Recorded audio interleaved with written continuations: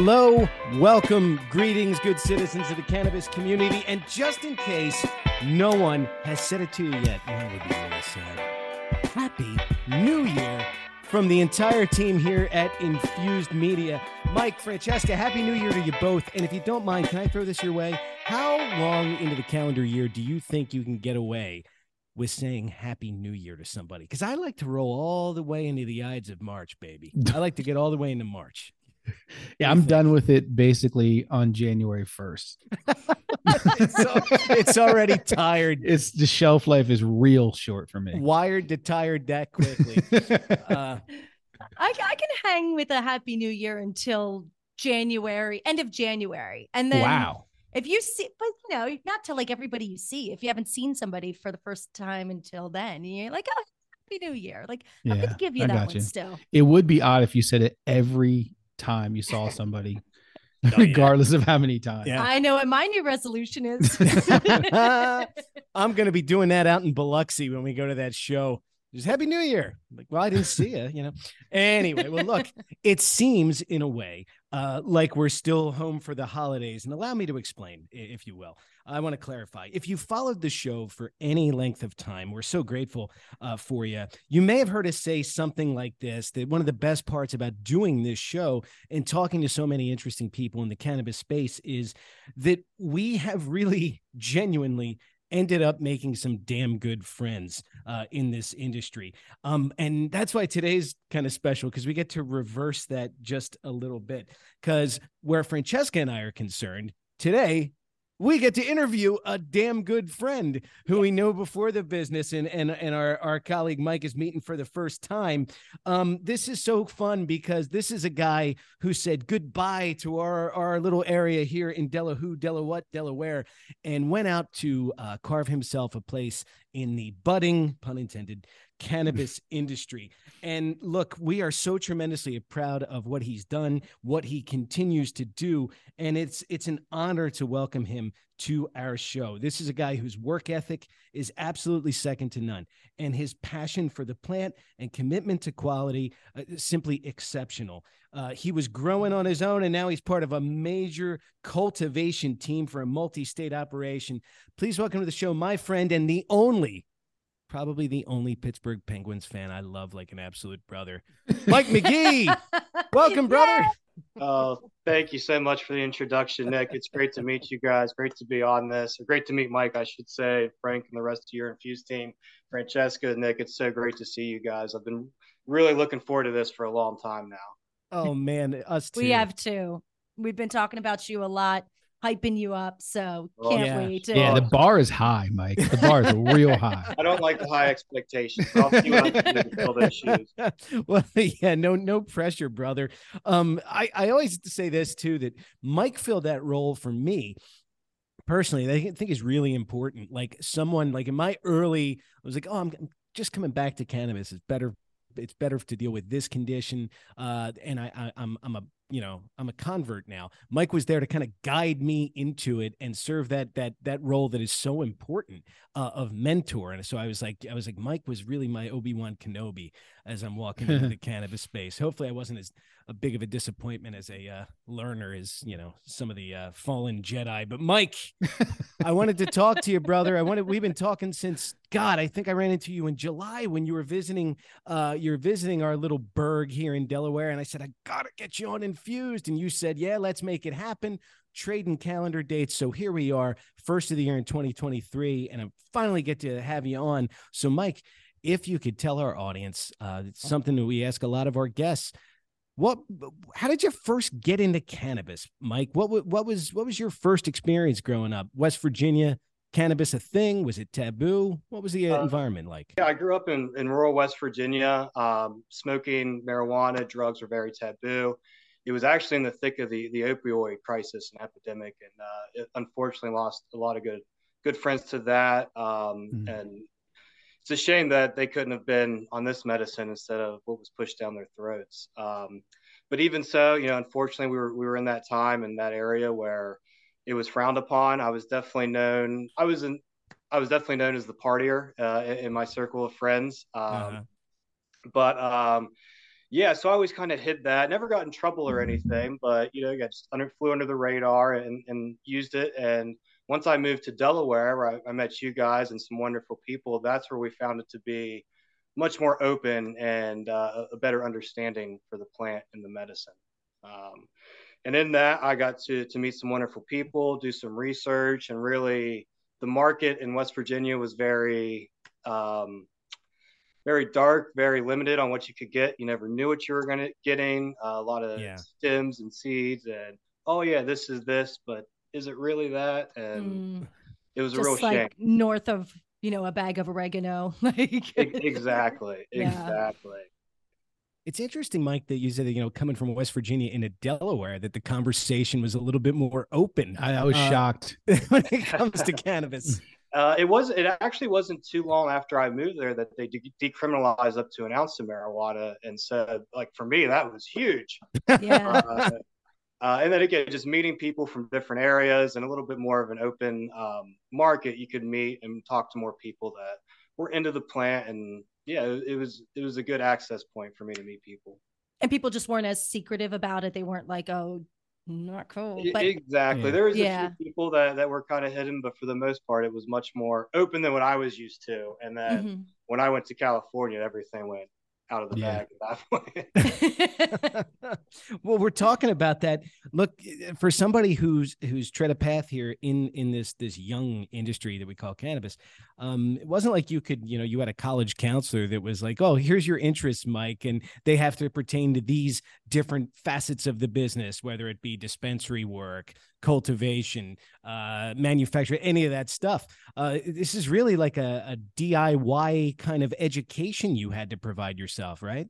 Absolutely. And looking back, I never thought about it up until I started to get into this industry. But anytime I had a book report or anything like that in some of the school, I always did it on medical marijuana, why it should be legal, why we could use that instead of opiates. And it was just because I did it one time, thought it was easy, and kind of ran with it. But it worked really well for me. And then, as I got older, it's like, okay, so subconsciously that was, I think, always in the back of my mind. And then once I could, you do research on the internet on the different things, all its profits, and like learning more about the essential oils and terpenes. This was way back in the day. When I was working at the bar, I was deciding to get into cannabis. I started doing my education from the Trichome Institute and THC University, just some online certifications. They don't hold a great amount of weight, but it was still a good way for me to get educated and understand a little bit more of what I was going into. Yep. Foundational knowledge. Absolutely. And I should say to my colleague here, Mike Patterson, Mike, when Mike McGee was doing this, and he just kind of skirted over his work at the bar. Mike was the damn best bartender in the city. So let's clear that right now. We miss him every day in Wilmington. We had a little funeral parade when he left. I mean, he was that damn good. It was what bar, Mike? Catherine Rooney's Irish Pub.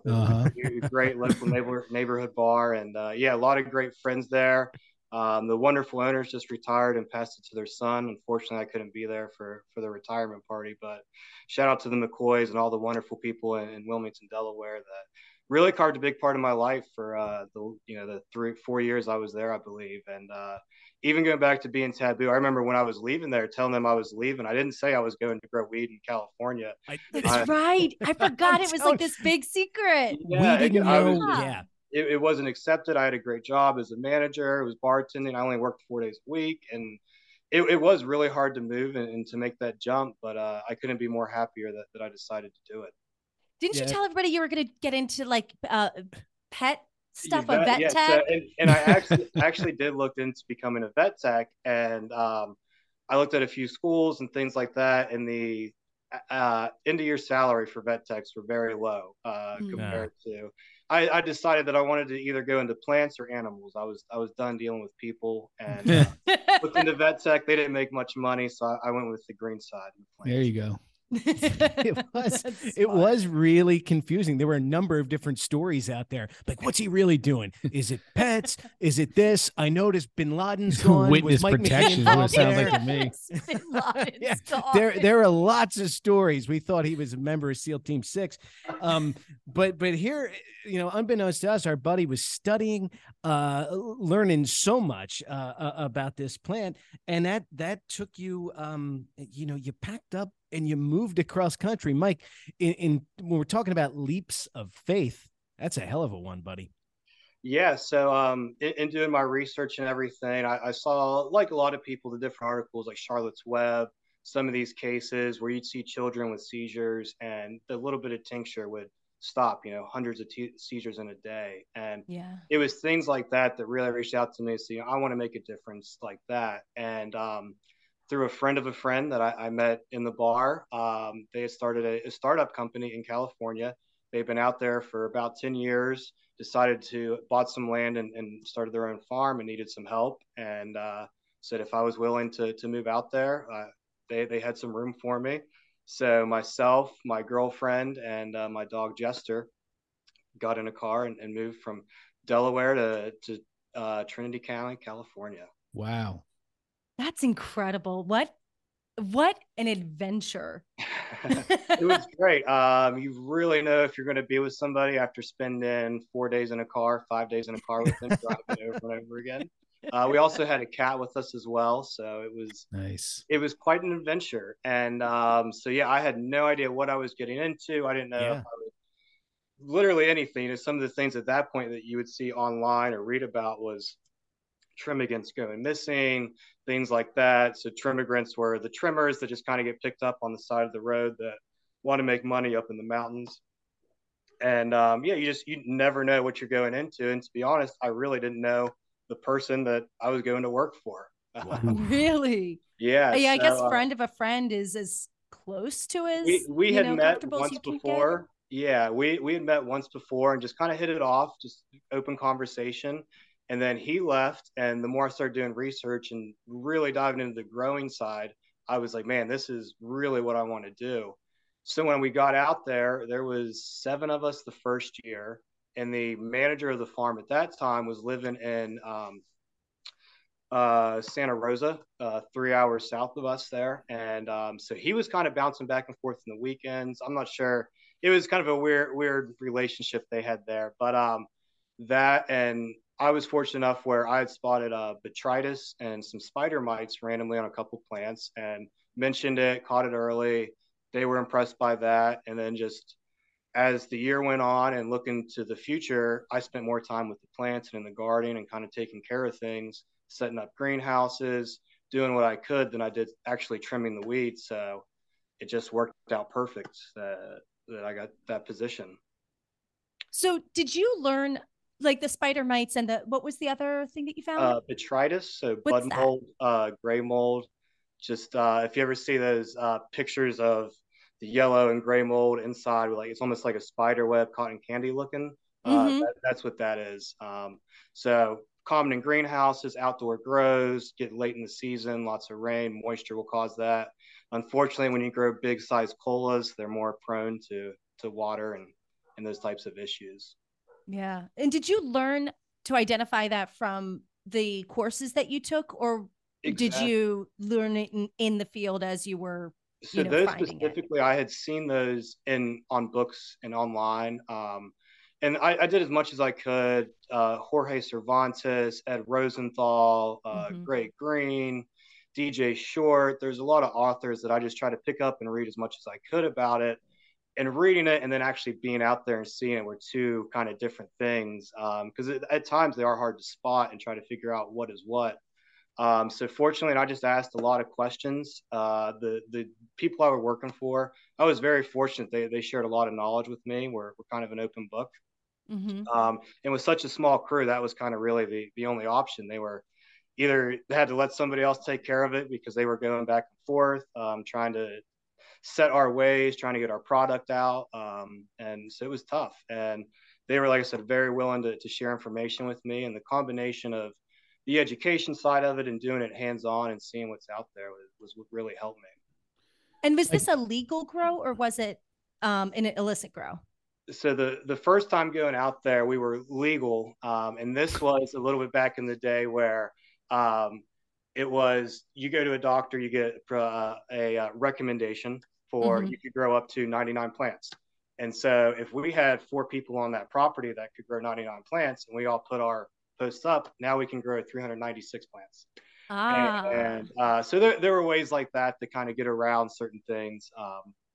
So in the beginning of my total time there, I worked for 4 different farms. The one that I went for at the beginning, the startup, I was there the whole time, and then I would kind of subcontract out to other farms as long as I could keep things balanced. 2 of the farms were legal, so they first started off with that with number of plants. We grew up to 400, 500 plants, and then we went through the legal route as well through California and through the state process. Those went to 15,000 square foot canopy gardens, gardens and greenhouses that way. And the other properties were the black market, the illicit market there, and they kind of went by their own rules, had some different setups, and they were great. Again, very educational. So the one farmer had been there for 10 years, 2 of them had been there for 20 and 25 years, and the other gentleman had been there his whole life. His family had homesteaded up in that area since the early 1900s. Oh, wow. I don't know how well he could read and write, but the guy had been up there timber, hunting, and growing fruits, vegetables. Whole life. Yeah.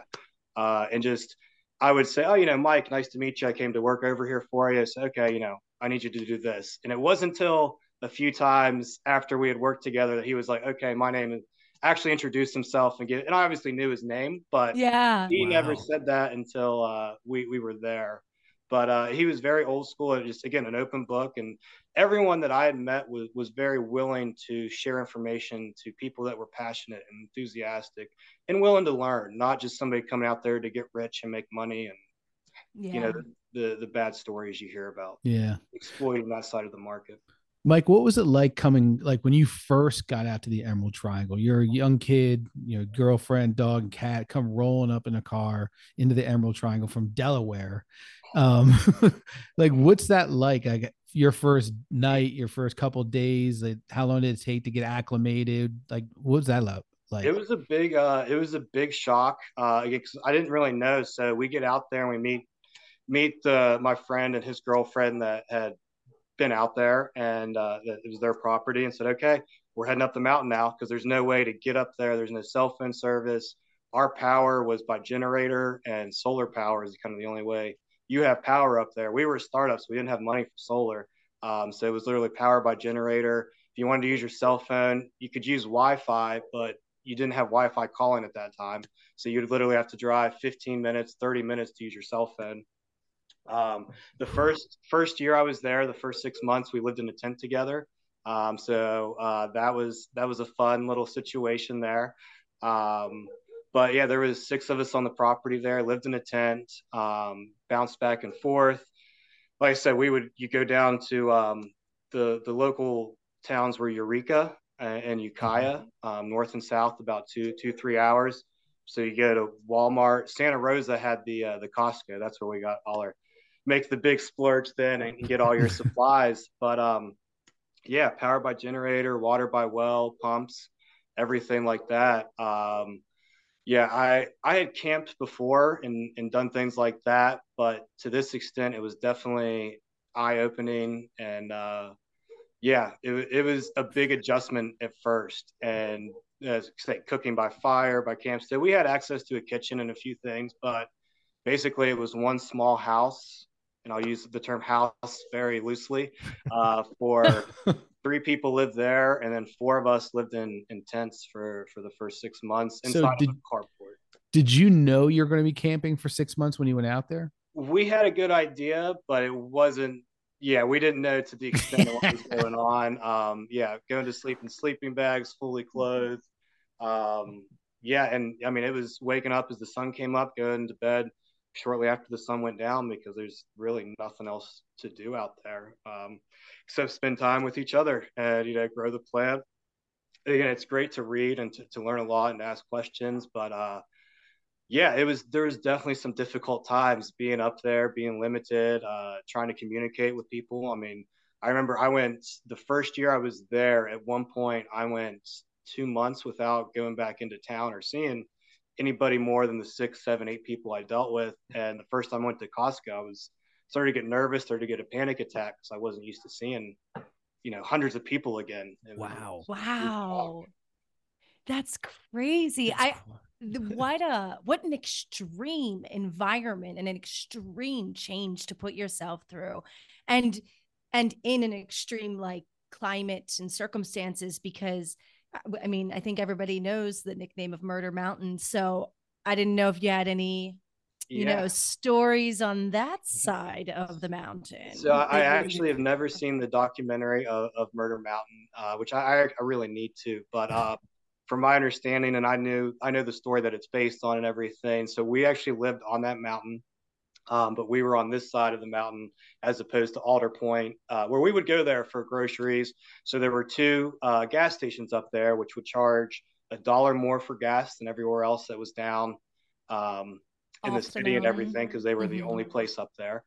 I remember like a pack of ramen noodles would be $1.25 as opposed to the 25 cents that you get at the stores, because that was, if you wanted it that bad, you were going to pay for it. Sure. The only thing that was priced correctly was beer. They would charge about the normal amount for beer, which we can work with that. Cut you a break.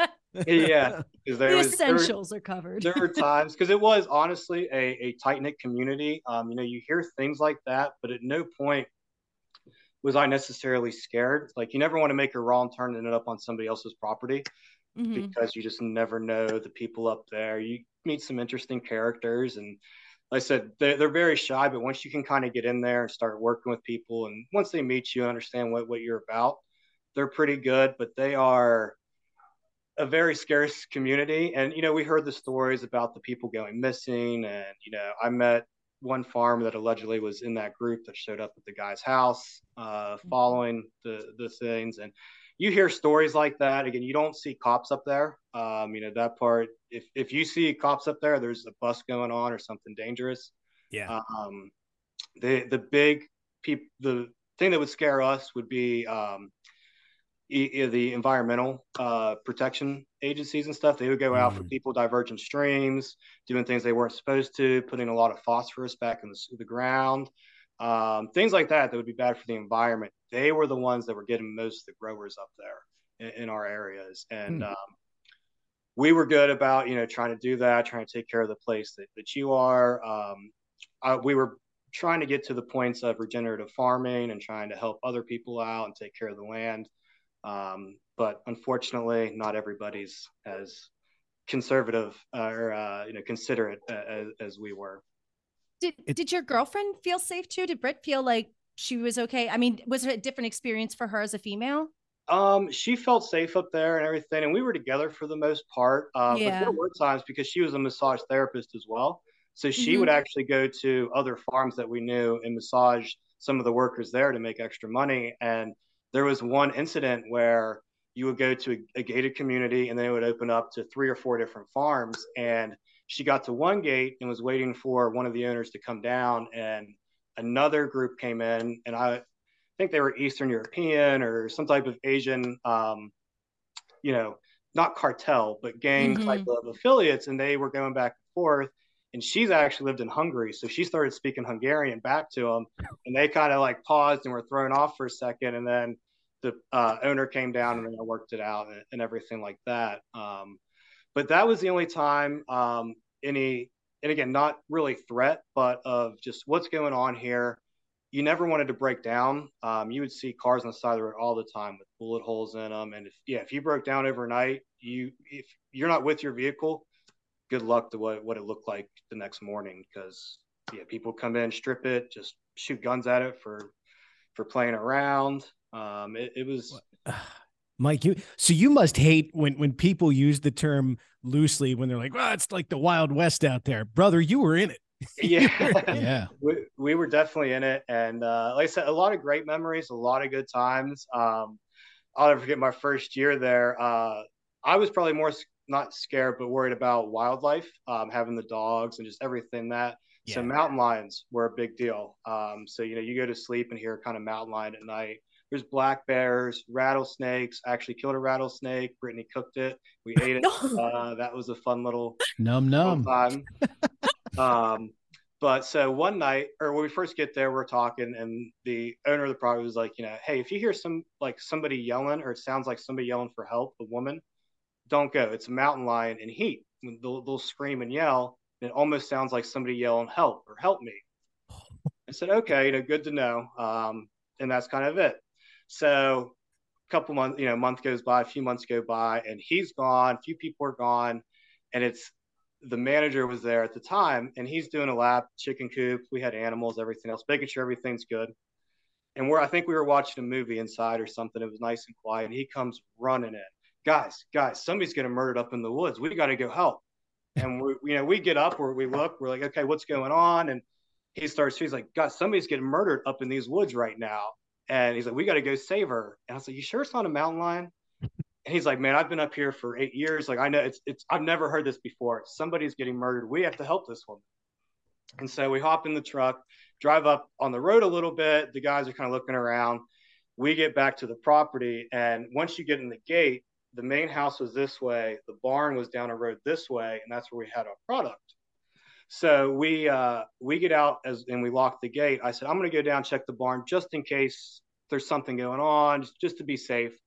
And I walk out there, not at all thinking there's a mountain lion out there, and I'm walking out towards it by myself, no light. Check, everything's good, of course. Get back, and I just hear him on the phone like, that's what a mountain sounds like, huh? Let me look it up, huh? And he pulls it up on YouTube, and sure enough, yeah, it's like, yeah, that's the sound I heard. Guess I've never heard it before. But yeah, we were walking right around looking for a mountain lion. What an area. It's incredible that it's just as weird as it's portrayed in documentaries, TV, and that kind of thing. I'd be remiss if we didn't get your take on this, Mike, during this California segment we're doing here. Now, knowing what you know and being in a position that you're in back here out east, do you think you really benefited from learning the ins and outs of the black market and the rec market, like wearing both of those hats? 100%. There, like I said, the one gentleman had been up there his whole life. One thing we had kind of focused on in the long run was trying to processing and distribution and harvest and going along that lines. And essentially we would pull up to your harvest at the end of the time, hang it up, dry it for you, process it, trim it down, go and sell it at a dispensary was kind of one thing we did at a certain point. And working with some of those people, we had moisture meters. We were trying to do very specific at this exact moisture to run it through to make sure everything looked where we needed it to be. And I was always curious of watching this gentleman that would just by touch grab and say, it's ready, it's not ready. And he wouldn't be the exact, obviously as accurate as a meter would be, but he was pretty close every time. And when you feel it and do it for that long, that over again, and there were other farmers that we would talk to about, and purple flowers, he had this beautiful purple strain, and I would throw out different types of things to kind of help with making colors pop out and tricks, and he would do all those things and have no idea how he did them scientifically. It was just what he's been doing for years and years and years. Right. And so yeah, it was really great to see hands-on how they do things. And I would say 70% of it, 80% of it was very beneficial. 25-30% of it was the pseudoscience, the bro science, the things that you hear about, that this is how it needs to be done. And then you talk to someone with PhD or masters in horticulture, and it's like, that's not true at all. That's not how plants work. And that's, but being out there, it was fantastic, and being able to learn all those different things. And yeah, it really was a wealth of knowledge that, shout out that I don't think they get enough love, that the OGs, the people that have been doing this for way beyond the last 20-30 years, that, many of them are in jail or, fortunately have avoided jail, but they have so much to learn and pass on. And unfortunately, this industry has been kind of so closed doors and secretive because you had to be for your own protection.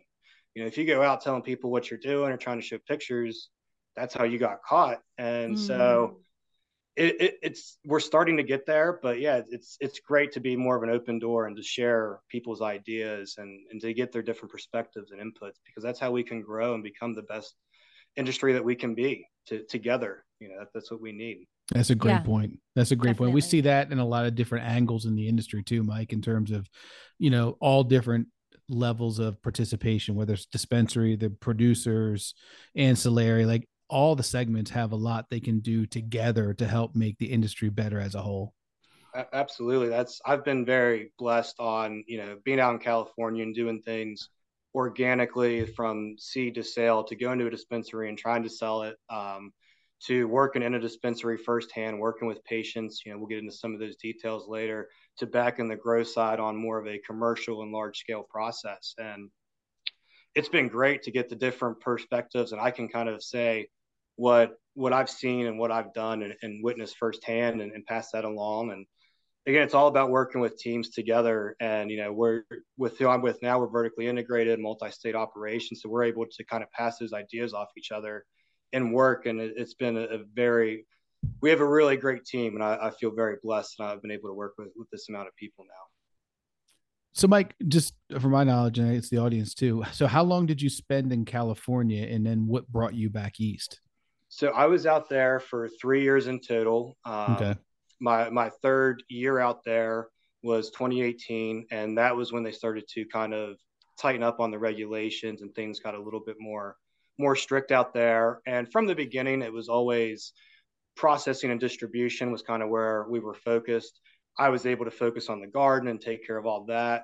And when it got to a point where they kind of had to pick, and I knew what was coming up with that, and I had options to stay out there and do things, but I had some family issues going on, and that kind of brought me back east to Pennsylvania, to West Virginia, and that region. And it was tough at first. It was, I went back and forth of what should I do, but at the end of the day, I felt I can make things happen on the East Coast, and there should be plenty of opportunities the way it was growing. So I actually stopped in Colorado on the way and thought, well, this is a little bit closer, halfway. Maybe I could make this work. And you had to be a resident in Colorado, and that wasn't going to work. So all the way back to Pennsylvania, where I actually reached out to, I think, every grower in the state. Wow. I remember talking to Nick and Francesca about, what you guys were doing at the sales joint and everything you had going on. And it was tough. It was honestly really tough. And I didn't realize it then, as I know now. I've taught like the whole recruiting and hiring process, where I would apply for a place in, Pennsylvania, and the recruiters in, Arizona, Illinois, Missouri, wherever they may be located. And so trying to communicate that stuff. And I talked to people that they would apply, 10, 15 times just to get a call back in different places. And Wow. Yeah, it was a struggle. I thought, I'd have no problem getting a job coming back east. I've been in California. Yeah, you've been with the OGs. Them. It was a struggle in the beginning. But yeah, fortunately, I was blessed to get on with the dispensary and get to work firsthand with patients. And Pennsylvania was really cool because they have a law set up where pharmacists have to work in the dispensary. And so as a patient, I got to work very closely with them. And as you guys know, I ask questions as much as I can. And so anytime a patient would come in, we would get to sit down together, talk about things, go over different things. And whether it be children with different disabilities and problems, to people that just wanted to come in to what's the highest THC, I want to get as high as I can, to elderly patients that had never been in there before, had never smoked before, haven't smoked in 40 years, and they're trying to try it for the first time. I use the term smoke, but you can't actually smoke in Pennsylvania. It's vaporize, capsules and tinctures, and exactly. So, is there? I know that I don't know how to ask this question without just kind of telling. You grew your own strain, right? So yes, we grew strains that were specific to us that had never been grown by anybody else before. Yeah, we created a couple of our own strains. What was that like? I mean, is there a reason that you went there beyond just curiosity and seeing if you could do it? Was there something you were looking for that didn't exist yet? Or was it just like, I want to do my own thing and I want to try it, or I want to give somebody these effects, and so I grew this specific thing? To be honest, I wasn't real sure. And the strain we created was a happy accident. One of the people that lived with us actually had epilepsy as well, so we did grow CBD strains also, and that was one thing that was very important to me, was because I look at this plant, for the medicinal uses of it. It's not just about the THC. That does do a lot of great things besides, just getting people high and psychoactivity for pain relief. And there's a lot of other things, but the CBD, the CBG, different terpenes in the plant, there's so many medicinal benefits to all those that I wanted to find ways to focus on that. And so that specific time was a happy accident. We'd love to get that is a passion of mine, to get into genetics and specifically breeding and sitting down, doing lab analytics and figuring out what works best for what, patients. So it does work for everybody differently. And CBG is one thing. It works really well with patients with gastrointestinal issues, Crohn's disease. I believe it's great for to relieve pressure in your eye sockets. That's glaucoma. Right. So for reliefs like that, CBG unfortunately turns into THC and CBD and CBC. So that's why you see such low numbers, because it almost immediately turns into the other molecules. So those are things that I'd like to look specifically at and grow for. Unfortunately, I've never had the ability to do that at this point, but we're still heading in the right direction to help people. So yeah, I hope that kind of answers your question. We did grow once, but it was more just for experimental and R&D research as opposed to specifics. Right. Yeah. It did answer the question. And Mike, if you could be, Mike and I are sitting here in Delaware, just fascinated that Francesca had trouble asking a question. It's a first. Happy New Year. That's a first on the Infuse show. So Mike, if you could quickly tell it, what are your day-to-day duties right now, as far as what you're doing in cultivation? So yeah, now I'm back up in cultivation and grow facility. I work with a really great team, mainly hands-on with our IPM team, integrated pest management. I have my pesticide applicator license. So everything that comes along with that, fertigation, the irrigation side, environmental controls, just the basics of checking in, fertigation. I'm in all assets of our facility, helping out where I can and just trying to be available to anywhere I can be. We do different types of things in there that, just anywhere I can help, from, like I say, we're vertically integrated. So from the only side of the part I'm not in is the lab at this point, which maybe down the road I'll get into, but I like the cultivation side enough. Yeah. It seems like one feeds the other too. So the more specialist you are and really tightly understand what's happening in the greenhouse or in the grow facility or outdoor, no matter where the garden is, that's going to lend itself to more knowledge once you get in the lab, because you understand the grow conditions and all the variables that go into creating a great product and product that has issues that you have to overcome. 100%. I always kind of say the point of, what are we looking for to what are we growing for? Is it flower that is looking to be vaporized? Is it looking to be extracted? So do we want more surface area to get more trichome heads, or everything like that? Is it more terpene specific? Are we doing a CBD 15-to-1 ratio? So let's make sure we can kind of keep those numbers a little closer every time. And so, I always like to say, kind of put some goals out and plan and know what you're growing for and towards, and makes things a lot easier when you're organized and have a game plan together. Yeah. So can I ask this real quick, Francesca? Yeah, go for it. And this is to you and Nick. I haven't really heard too many people talk about starting with what the end product is going to be and grow to that. Normally I feel like our clients are always, they grow and then be like, okay, now what do I do? And they just see whoever will take it type scenario.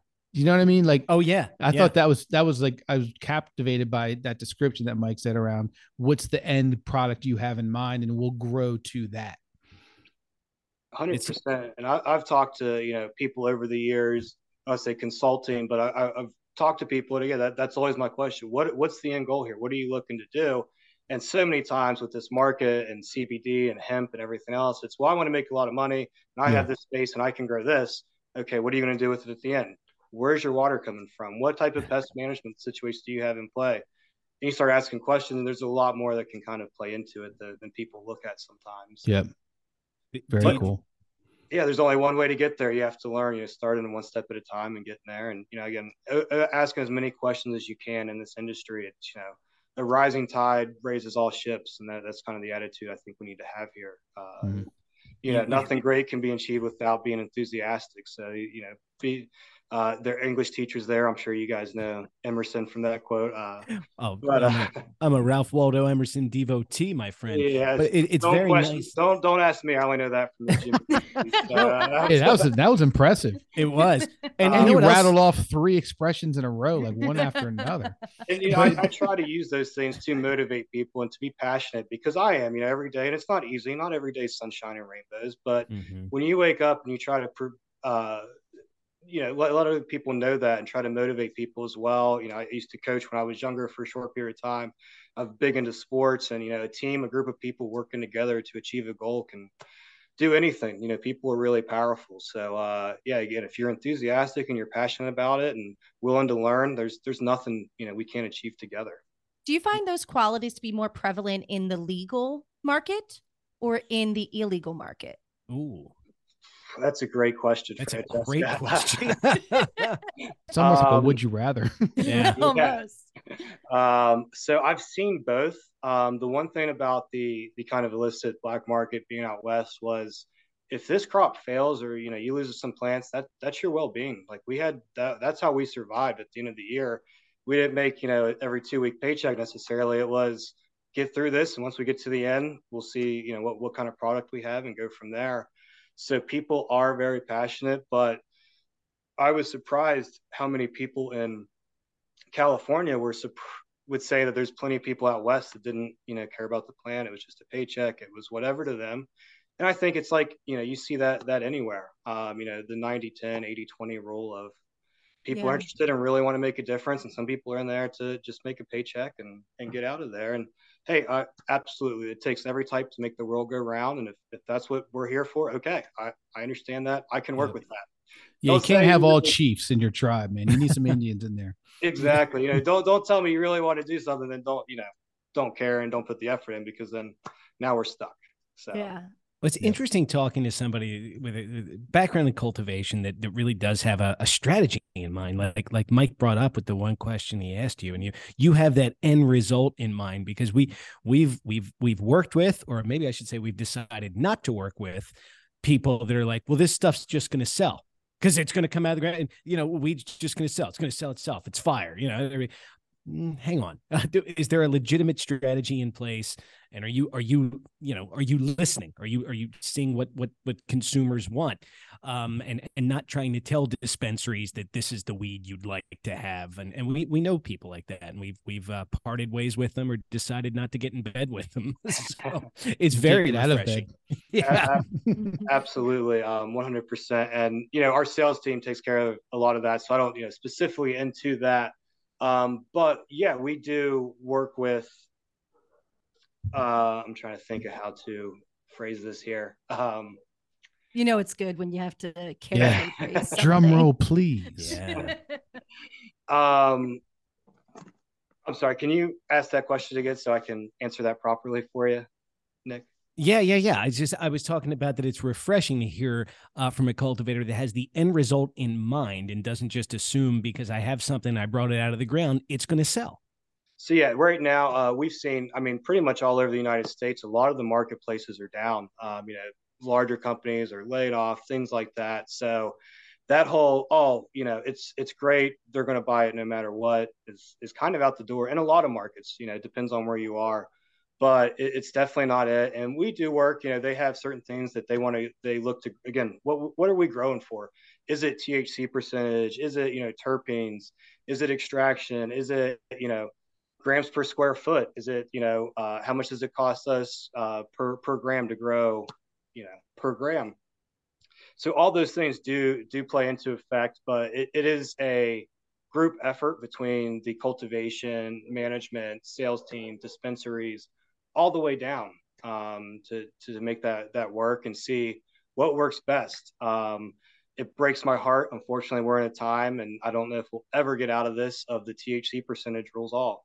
It's awful. You know, it's something they can, I understand it's something they see a number, they can quantify it, great. And so they think, but it's so difficult to get people to look beyond those numbers. Can you tell me, as though I don't know anything, why we shouldn't just base our decisions on a THC number, particularly if my goal is just to recreationally use?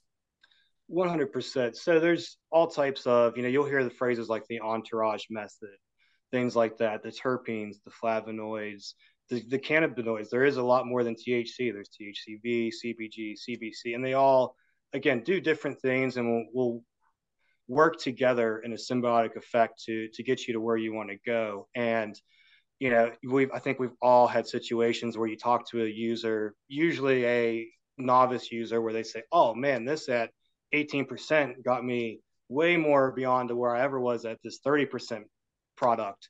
And because the terpenes, the other products in there, worked with your body and your metabolism and your endocannabinoid system that way, and that's why it affected you better. I wish there was a magic wand that would tell me what works with certain people and that. And unfortunately, that's why we get to, the descheduling of marijuana is huge. And to go out, activists to vote, so we can get more medical research on this to figure out these answers, and hopefully get more funding and get more answers, because we're all looking for the best way to grow and the best products and the best way to do this for the patients in mind.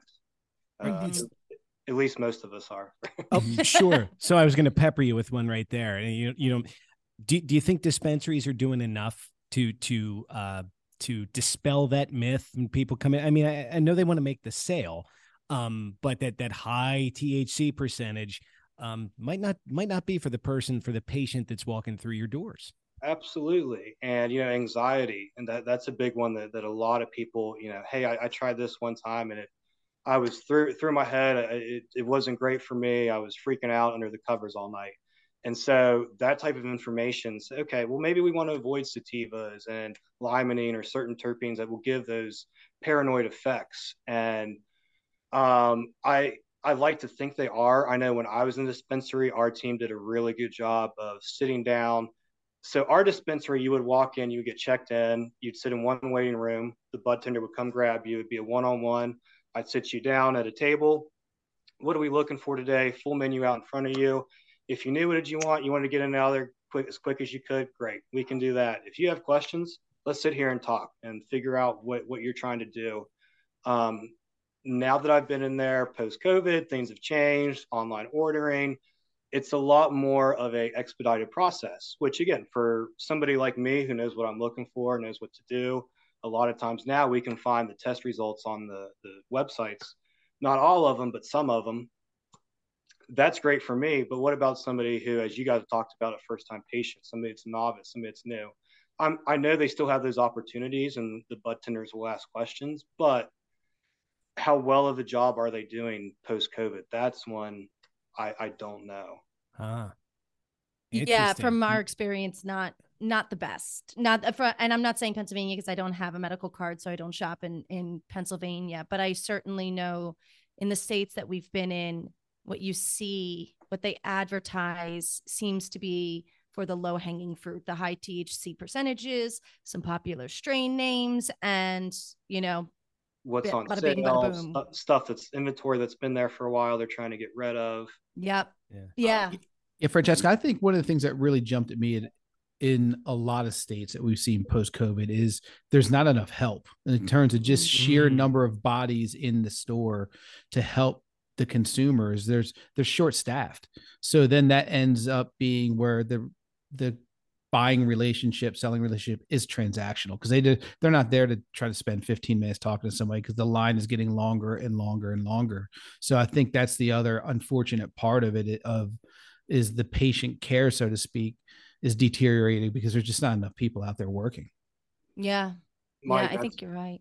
That's a great point. Yeah, I didn't even think about that. And because, again, I just see things in Pennsylvania, for the most part, I think, again, back to that 80-20 rule where 80% of bud tenders are great and we'll take the time. But there's times where there's nothing I love talking about more than marijuana. And they okay, here's your product, get in and out of there. And Rush. okay, that's great. It's a rush job. Yeah. Absolutely. And it's a shame. 100%. I've been in those busy times where it is busy and you want to get people in and out of there, and I can respect that. But yeah, the market's different. And I know in Pennsylvania, we can't see the product. So, and it's the same. Let me back up and say that's similar in Colorado and California. I've dealt with great bud tenders that want to sit there and take your time and get your opinion with you, and some that, hey, this is what I like. This is what you should have. That's it. No rhyme or reason. But yeah, so it's everywhere. I got one. I would like to ask all three of you real quick. Do you what role do you think national brands have to play in that, where people are just like, give me the brand, like I want that brand. I've heard of that brand. I want that brand. Versus, what might be the best product for you? Do you think national brands and the weight they carry have any contribute to that at all? Who starts? I think our guest starts, because he would know if it's working in all sides of it. Absolute. I mean, so I think a big thing that they need to do that our companies have done when I was a dispensary, I would see a lot of different companies send sales reps in and people to talk about your garden and give you the background behind it. In California, they would say, okay, we want the free samples to try and taste and stuff like that. Pennsylvania's a little stricter. We can't do things like that over here. And we can't actually show the product. So when you go in there, you literally have a menu to look at. Sometimes they might have a little picture on there, but is it accurate? Who knows? But I know when I'm doing pheno hunts and we're going over what we were looking for in new plants and what we want to put on the market, we talk about bag appeal, but realistically, does it matter? Because they don't see it until they take it home. And I thought it would be great. It's definitely easier for national brands because they have more tools and more availability to post things online. I thought it'd be great to put QR codes on like your product, and it could take you to snap to a website, a background on the product, the whatever, however you want to set it up. But I thought that would be something really cool to help educate people. We used to put pamphlets out and things like that to go over stuff. But again, who's going to it comes down to who's going to pass that information along. Mm-hmm. Yeah, that's a really good point. And I do think the national brands have that advantage of name recognition. So we were just talking about the New Mexico market, where you also can't, open and smell. So can't tell if there's a nose on it. You can't see if it looks good. You don't know if it's old, if it's whatever. You're really at the mercy of whoever is helping you at the counter. And if you are a novice user, or even just not a careful necessarily user, then you're just going to trust that they're giving you something good. And if you have a bad experience, basically your bud tender can make or break some repeat business for you real easy. 100%. Yeah, I think the trust factor is what drives that one, Francesca. And also the national brands, they have the deep pockets and the resources to market and to reach consumers in a way that a small independent farm could never do. Mm-hmm. Yeah. And I'll tell you one other thing, if I can speak on the Department of Health, like advertising, things like that. We have to go in Pennsylvania. A lot of stuff has to be approved by them before we can do anything. So how educated, how willing they are to let us do certain things is very, very tough. It's very tough. We did a local toy drive, coat drive, things like that. And the way we have to go about doing that process to get it to the people, we have to, run through a little bit more hoops than most people. Yeah. Makes sense. They don't hand you a cup and tell you to go to the bathroom, do they? Yeah, that's just classless. That's just classless. Damn it. Exactly. Us cannabis people have feelings too. I don't need to take a test to tell you I'm on drugs. Yeah. Michael, I know we're rounding out our time with you today. And I feel like I speak for the entire Infused team. And I think we could do like 3 hours just talking business and talking cultivation with you. I know that we usually like to end up our episodes with a little levity. And I know Francesca's got something she's going to ask you, and something she always does. I had one for you here. And because we're here with again, Wilmington's best bartender. Damn it, I miss you. I wanted to ask this for our audience, for our team. Can you tell me, can you educate us? Put that old bartender hat back on for a minute. What is the most obnoxious move someone can pull to get the bartender's attention? I love it. If you ask John Banks, touching somebody across the bar is a big no-no. I've seen him flip out on many people on a late night for trying to get his attention. What about Mike McGee? What is the one that gets you? I'm pretty He doesn't laid get back. bothered. Yeah, I'm pretty low key. If you reach across the bar and touch stuff, that's my 2-3 feet of space. Don't cross that barrier. I've had people reach across, try to pour their own beer. Ooh, Touching me, again, it's not. I don't like it, but it's not the end of the world. Yeah, that not a anything snap doing or a whistle. Hey, buddy. they can do that all the time. I used to say, when people would always say, whenever you get time, that gets annoying when they say it over and over again. But no, there's not too many. I would say touching, reaching across the bar, holding out the money was fine. A credit card out, that's great. So you're ready to go. I actually kind of preferred that.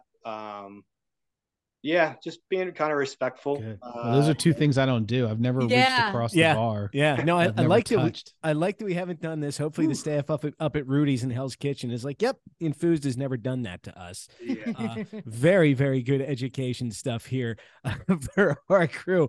And I got to tell you, oh man, reaching across, grabbing the bartender—that's a foul. Brutal. That's a foul, man. Ejection. Violation.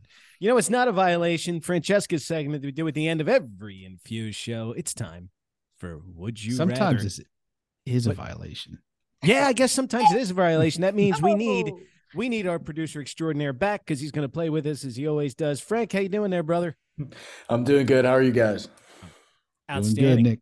Hopefully you just enjoyed your Sorry. visit with our friend Mike. I did, of course. Mike, what was that? You called me Nick? Yeah. It was that pen I had earlier. Sorry. We had two mics, only one Nick. It's one of his resolutions. He's just going to call us by either name. So I'll be Frank for a while. Francesca. Yes, I want to know, would you rather, since almost everyone's done at least both of these, have to move your home every year, or have to change careers / jobs every year? And you're directing it to who first? Nick. Switch jobs or switch homes every year? Switch jobs or switch homes? For some reason, I think switching homes would be easier than that. Yeah. Really? Do you remember when we moved out of our apartment? Yeah, and how we haven't moved for like 13 years since? So apparently Francesca doesn't like your answer. Yeah. But I like working here. Shut up. I know. All right. You want to move every year. All right. Mike McGee. I think I would have to go changing jobs every year over changing a home every year. Yeah. After moving cross country, living in tents and all of that, it's like. I mean, if I was only living in a tent, I guess it'd be easier. But sure, it depends on the home you're moving. Yeah, with the animals, everything I've accumulated over the years, I think I'd go with switching careers. That's good. Good. Frank? This one's easy for me because I don't own that much stuff. So, and I'm moving in a couple weeks. February 1st, baby. What? Wow, we didn't know this. You'll have to get this story off air. Yeah. So you would move houses? I'd move houses, yes. And moving jobs, that would take way too long. We tried moving email software, and that took like a month. So there's so many extra things. All right. Mike Patterson. Yeah, I'm changing jobs, hands down. Really? Jobs. How come? Because like moving your home is a pain in the ass. Just a lot. But also like your home is your home base. Like that's where, like at the end of my job, that's where I go to relax and unwind and all that stuff. So I feel like I'd rather have that intact and have the chaos just during the workday, 5 days a week or whatever it is, versus having a stable job and go home to chaos. Yeah, that's a good one. I like that answer. Good one. That was a damn good go around, Francesca. Thank you for that thoughtful question. Francesca, what was your answer? Almost got away with it.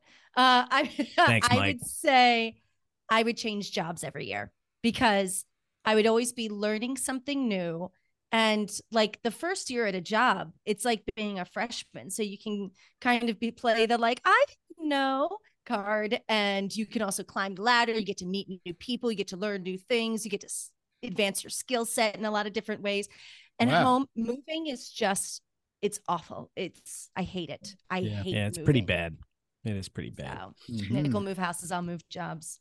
I did just remember one other story from Murder Mountain. If you guys have a few minutes and you'd like to hear, Bring it. Roll it.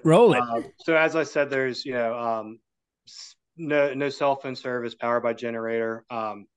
One evening, the boss, it was my second year, went down to San Francisco to pick up somebody, do a few things.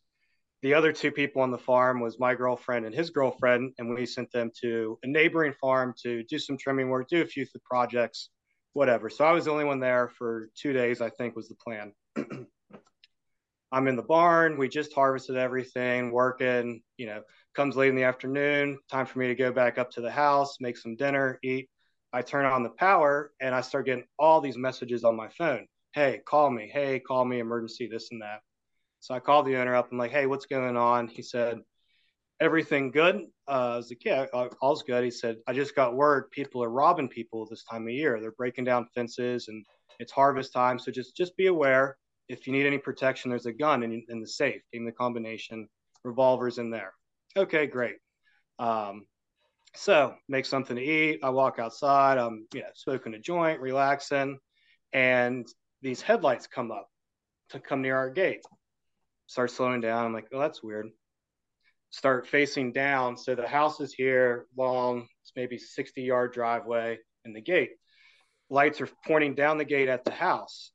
This is really weird. So I grab the gun and grab a flashlight, walk out, and lights are there, and the high beams are on. So I can't see anything but lights. And of course, the flashlight dies, doesn't work.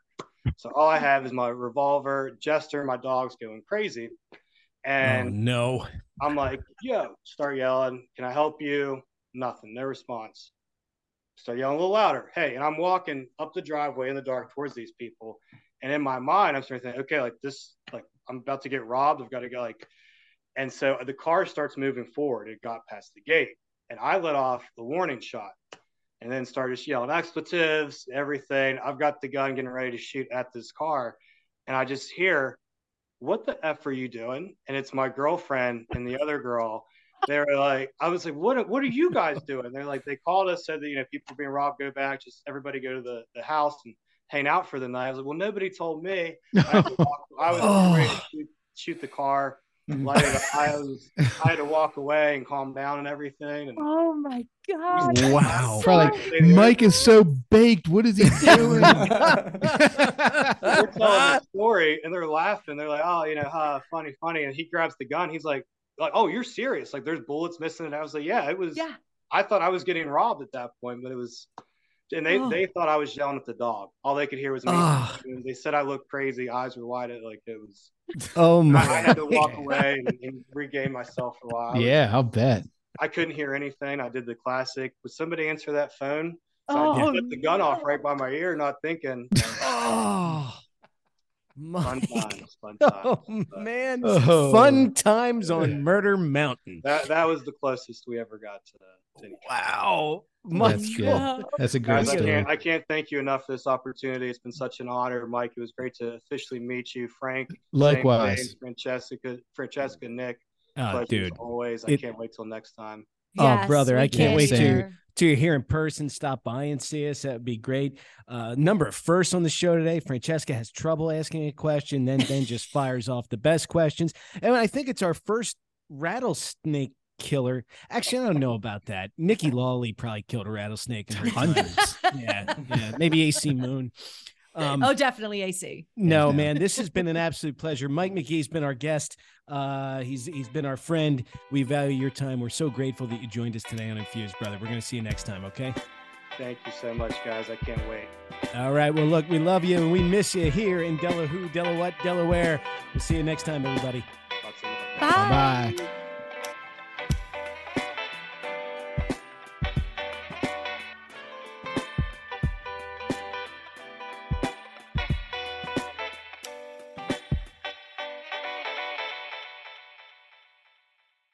Thanks for listening to today's show. To check out more great cannabis podcasts, go to podconnects.com. Here's a preview of one of our other shows. Hi, my name's Kate, and I'm your host of the Pop Moms Podcast. I started the Pop Moms Podcast, well, because I wanted to end the stigma against using cannabis, specifically with moms, but also anyone who chooses to consume.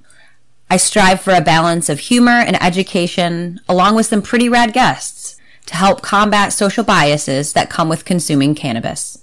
Kids are hard. Join me for regular podcast episodes packed with parenting hacks, real-life stories, and of course, my favorite cannabis products. The days are long, but the years are short. So roll another J and take a deep breath. Keep blazing and stay amazing.